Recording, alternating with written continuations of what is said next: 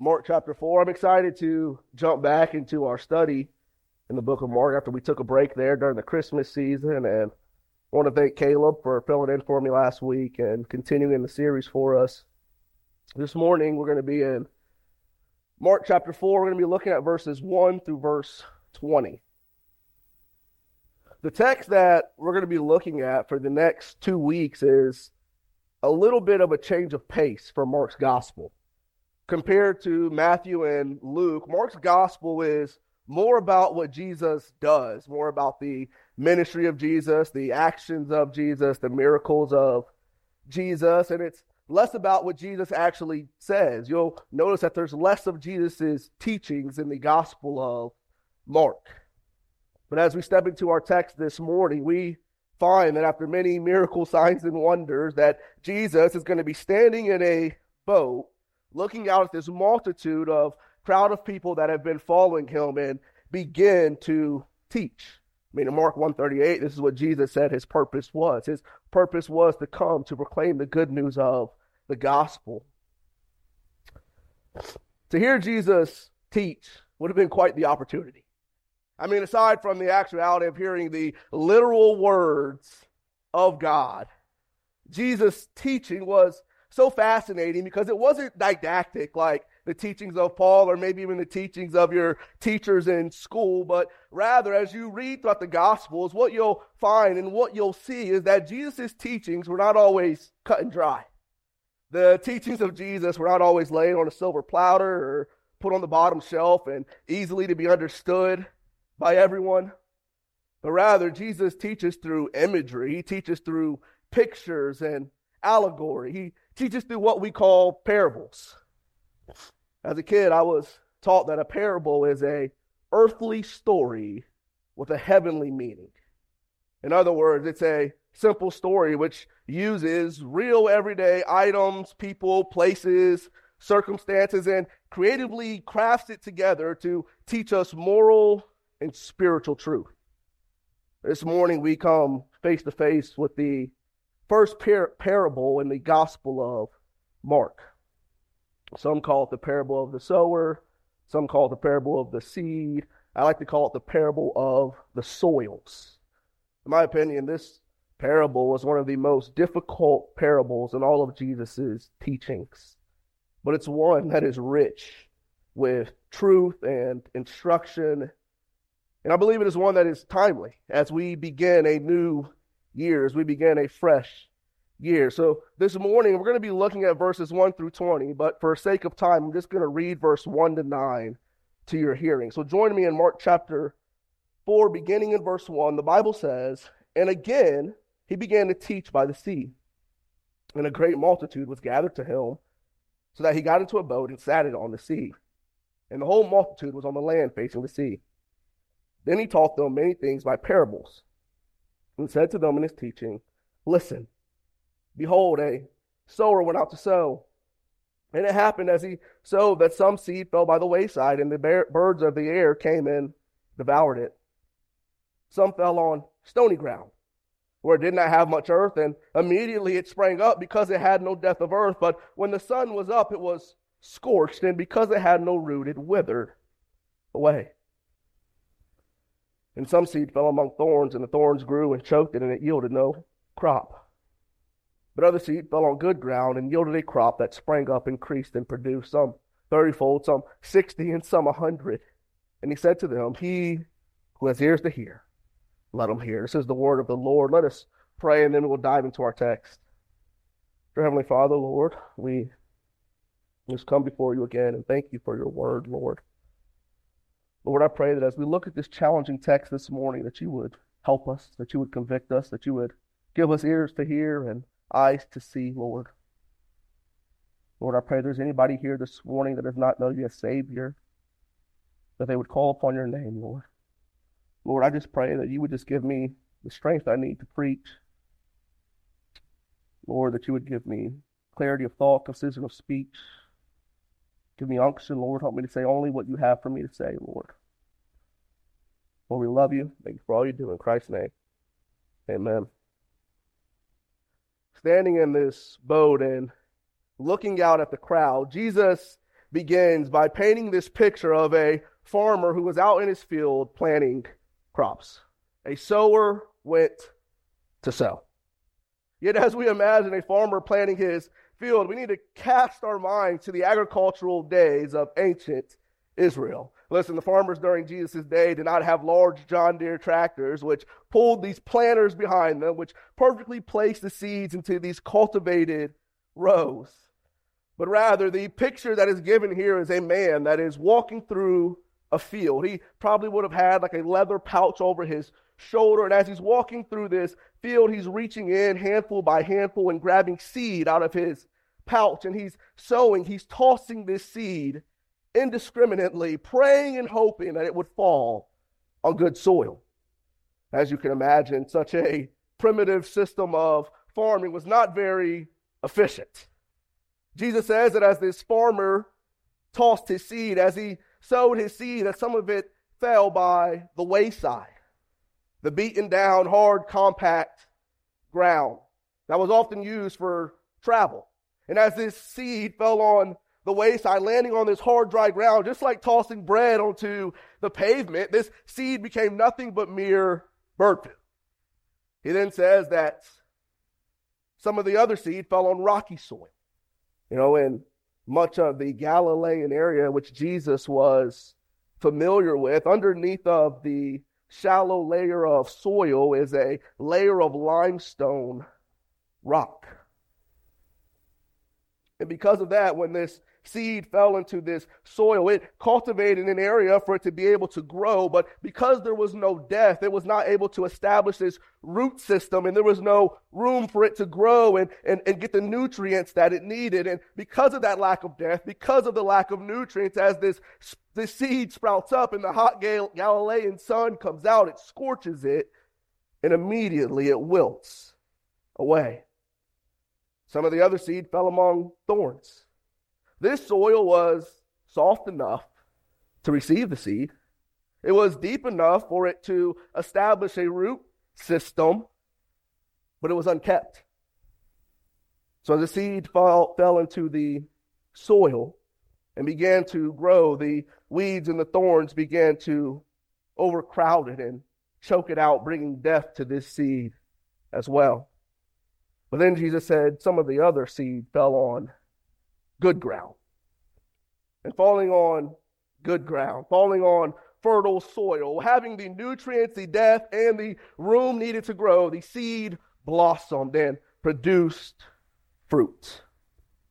For those of us who are not familiar with this passage of Scripture, perhaps the question arises in your mind, what in the world is Jesus talking about? I mean, he's supposed to be this religious teacher. He's supposed to be a prophet. He's supposed to be the Messiah. And here he is trying to tell us how to farm. And the disciples and those that were around him had the exact same question. Jesus, what does this have to do with anything? Look at verse 10. But when he was alone, those around him with the 12 asked him about the parable.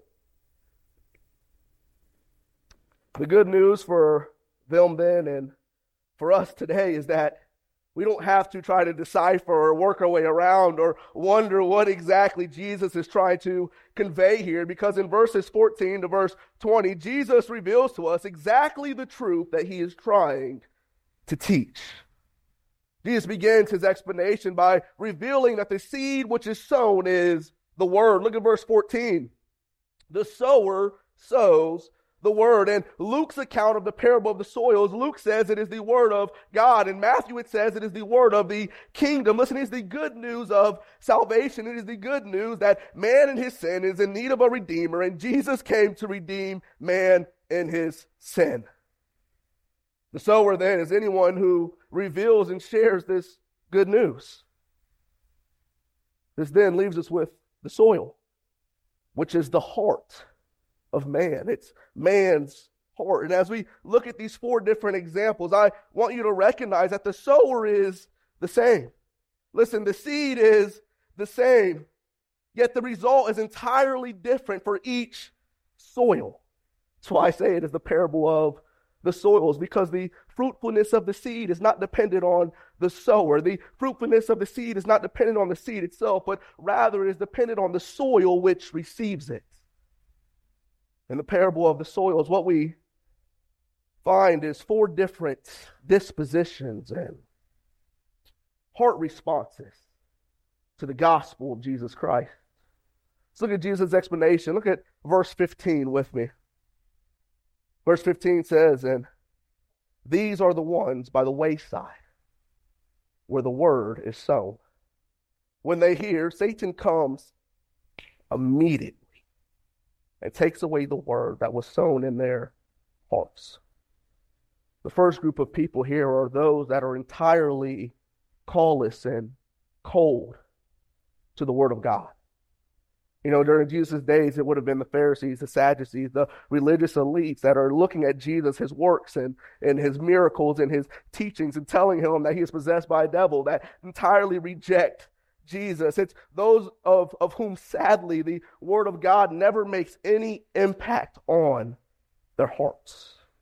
The dry ground. It's those who hear the good news of the gospel because of pride, because of cynicism, because of their own self-righteousness, or a myriad of other reasons. The word of God never penetrates the hardened soil of their hearts. You know, and the thing about that is that Jesus says that their hardness allows Satan. Immediately, he said, as soon as that word of God is sown on that hard heart, immediately Satan swoops in like a scavenger's bird and plucks that sown seed away so that they won't even think to question the response to the gospel. Luke, in his account of the parable of the sower, says in Luke 8:12, "Those by the wayside are the ones who hear, then the devil comes and takes away the word out of their hearts. Listen, lest they should believe and be saved." Satan can't keep the gospel from saving. So he'll do all that he can to keep you from recognizing your need for a Savior. The hardened heart. The first person's heart is hard, but the second person's heart is shallow. Look at verse 16. "These likewise are the ones sown on stony ground who, when they hear the word, immediately receive it with gladness. And they have no root in themselves, and so endure only for a time. Afterward, when tribulation or persecution arises for the word's sake, immediately they stumble." Everybody in here has seen a wild mushroom before. At least I'm assuming everybody in here has seen a wild mushroom before, right? So wild mushrooms can grow in pretty much anything. All it takes is a thin layer of moss over top of a rock or on a tree in order for it to grow. I mean, it's quite fascinating. Living in Florida, a couple of times, in the evening, went to cut my grass and cut my yard. I mean, I had it looking magazine good, right? Like, I'm talking about edge, even, bushes trimmed, and my yard looking good. I went to bed excited and proud of the way that my yard worked, just to wake up in the morning and step on my front porch and find a yard full of mushrooms. I mean, these mushrooms would literally sprout overnight. But what I quickly realized was, because of the spontaneity of their growth, there was no deep root system that was established. I mean, you could literally go and just gently kick one of these mushrooms and it would fall over. Here we have the mushroom Christian, per se, who hears the gospel and is excited about it. I mean, their fire is contagious and evident. They're zealous about the word, and then just as quickly as they ignite, it seems that their flame burns out. And Jesus says that because their roots are shallow, when suffering for Christ arises, and it will, they quickly wilt away. This is the person in whom the gospel never truly took full root. This is the person who has a head knowledge of who Jesus is, but never allowed there to be a true heart transformation within. Listen, the person who believed but did not trust. It is the one who responds to the gospel with a superficial emotion and not a deep heart conviction. Brother Caleb said last week that all professors of Christ are not possessors of Christ. Jesus says when the sun comes up, they stumble. That word there in the Greek is to fall. It's the same word used to speak about apostatizing, which means to leave the faith that you once claimed. This is the person who hears about all that Jesus has to offer, all that Jesus can bring. I want health. I want wealth. I want prosperity. Yeah, I want a mansion in heaven. And they long for the gift more than they long for the giver. They want all that Christianity can offer them temporarily, community, fulfillment, but their faith is weak, their understanding is meager, and their decision is not sincere. The stony soil. Look at verse 18. Now these are the ones sown among thorns. They are the ones who hear the word and the cares of this world, the deceitfulness of riches and desire for other things, enter in and choke the word, and it becomes unfruitful.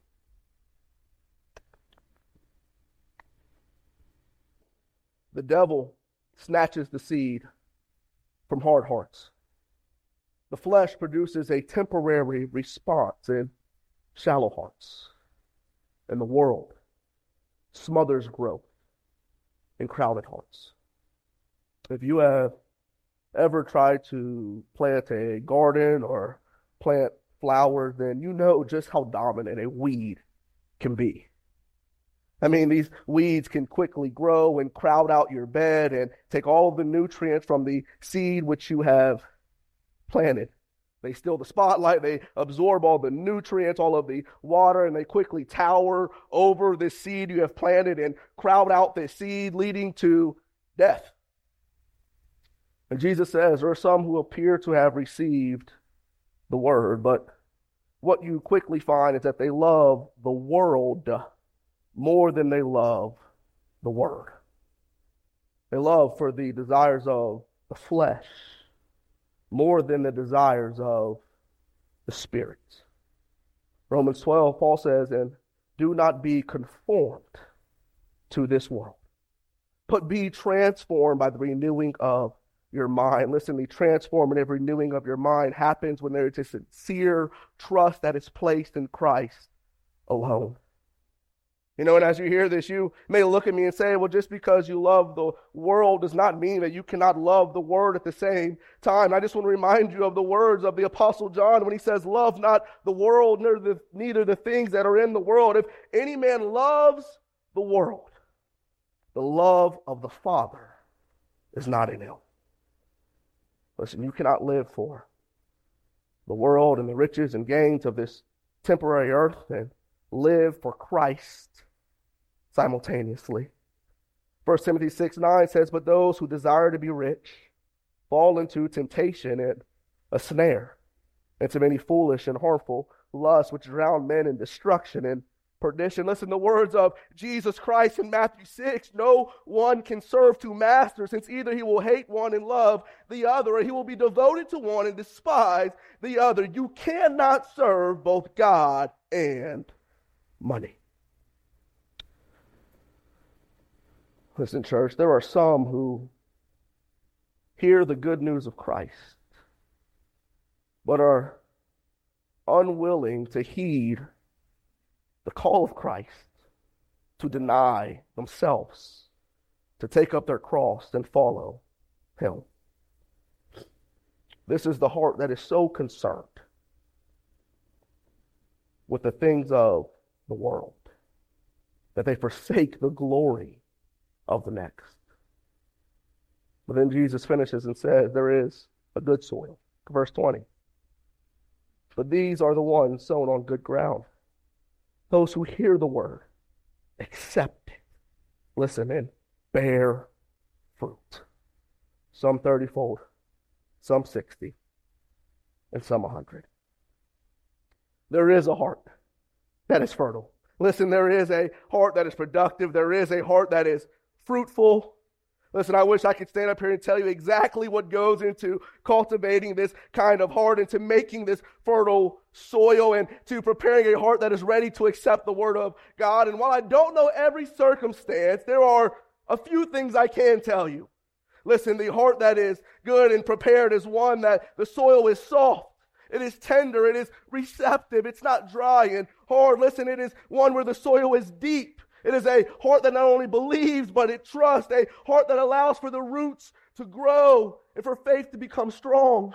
Listen, it is a heart where the good soil is cultivated, where there's a work being done actively removing thorns, actively removing weeds. It is not concerned with the affairs of this world. It is not concerned with the comforts of this world, but rather its heart is on Jesus only and only Jesus.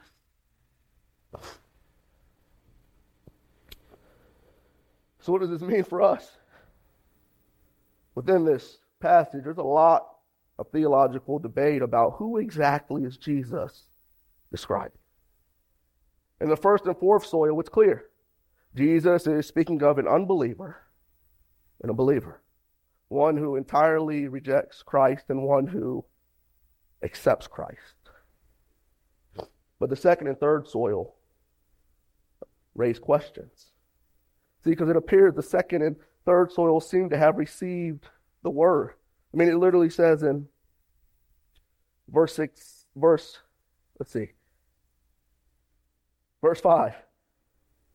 No, verse 4. Yeah, verse 5. Some fell on stony ground, did not have much earth, and immediately it sprang up. But because, that's the wrong verse, I'm sorry. Verse 16, there we go. When they hear the word, immediately they receive with gladness. There we go, I'm sorry, y'all. Right, so it seems that they have received the word, that they have professed this faith in Christ. Yet, what I want to suggest to you this morning, listen to me.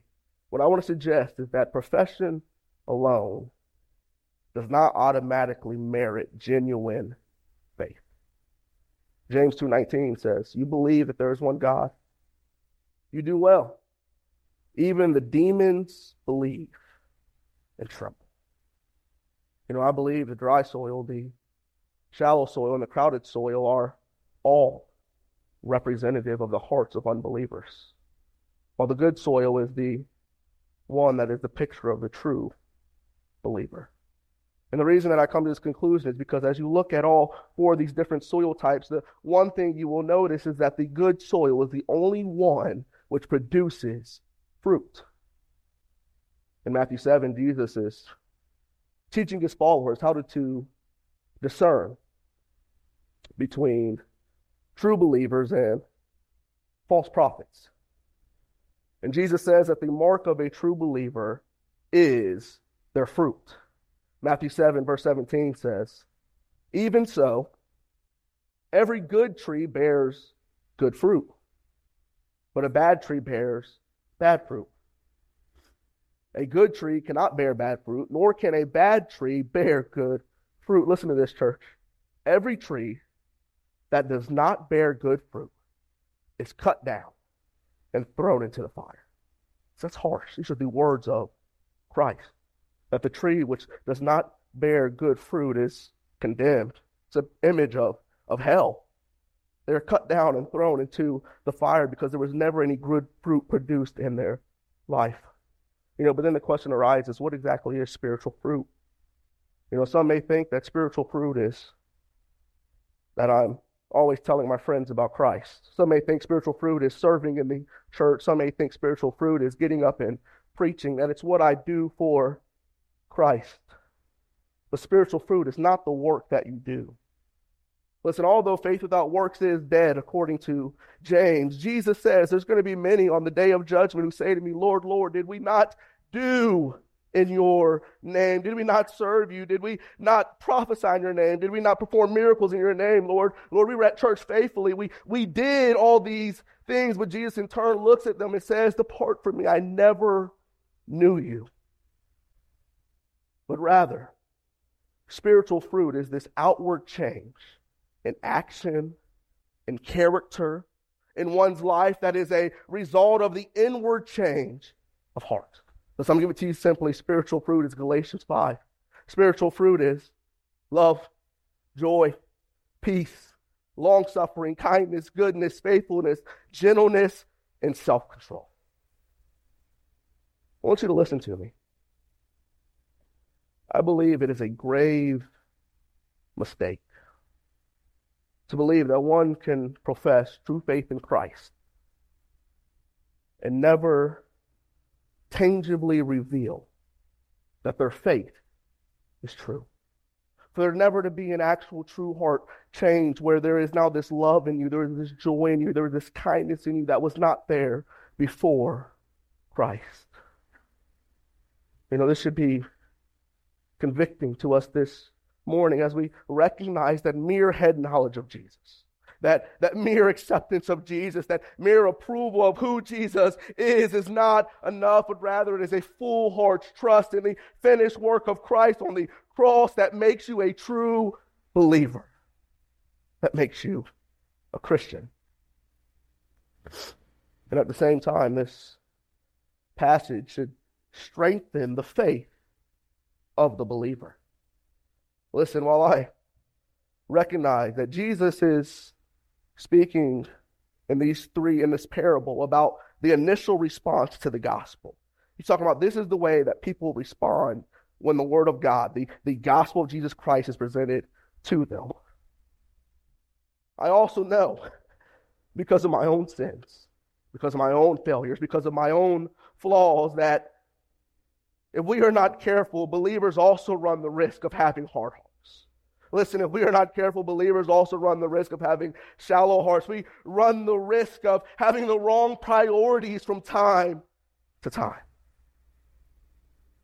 Just as much as these principles are true of accepting in belief the received word of God for salvation, the same is true for hearing and accepting God's word to us in our continued sanctification as we grow in Christ-likeness.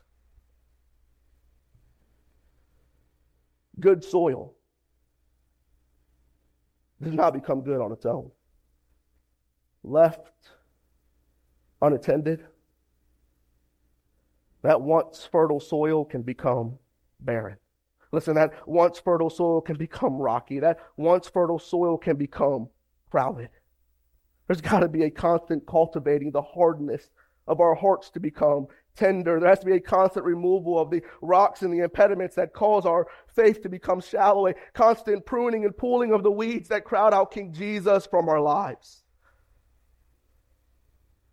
And while there's a challenge to us, in the words of Proverbs 4:23, to keep our heart with all diligence, for out of it spring the issues of life, I also believe there's an encouragement in here for us, so as not to lead the believer to beat themselves up too much. If you look at the end of verse 20, Jesus says they produce fruit, some 30-fold, some 60, some 100. Listen, most scholars agree that during Jesus' time, the average yield of a seed was 7.5 times of that seed.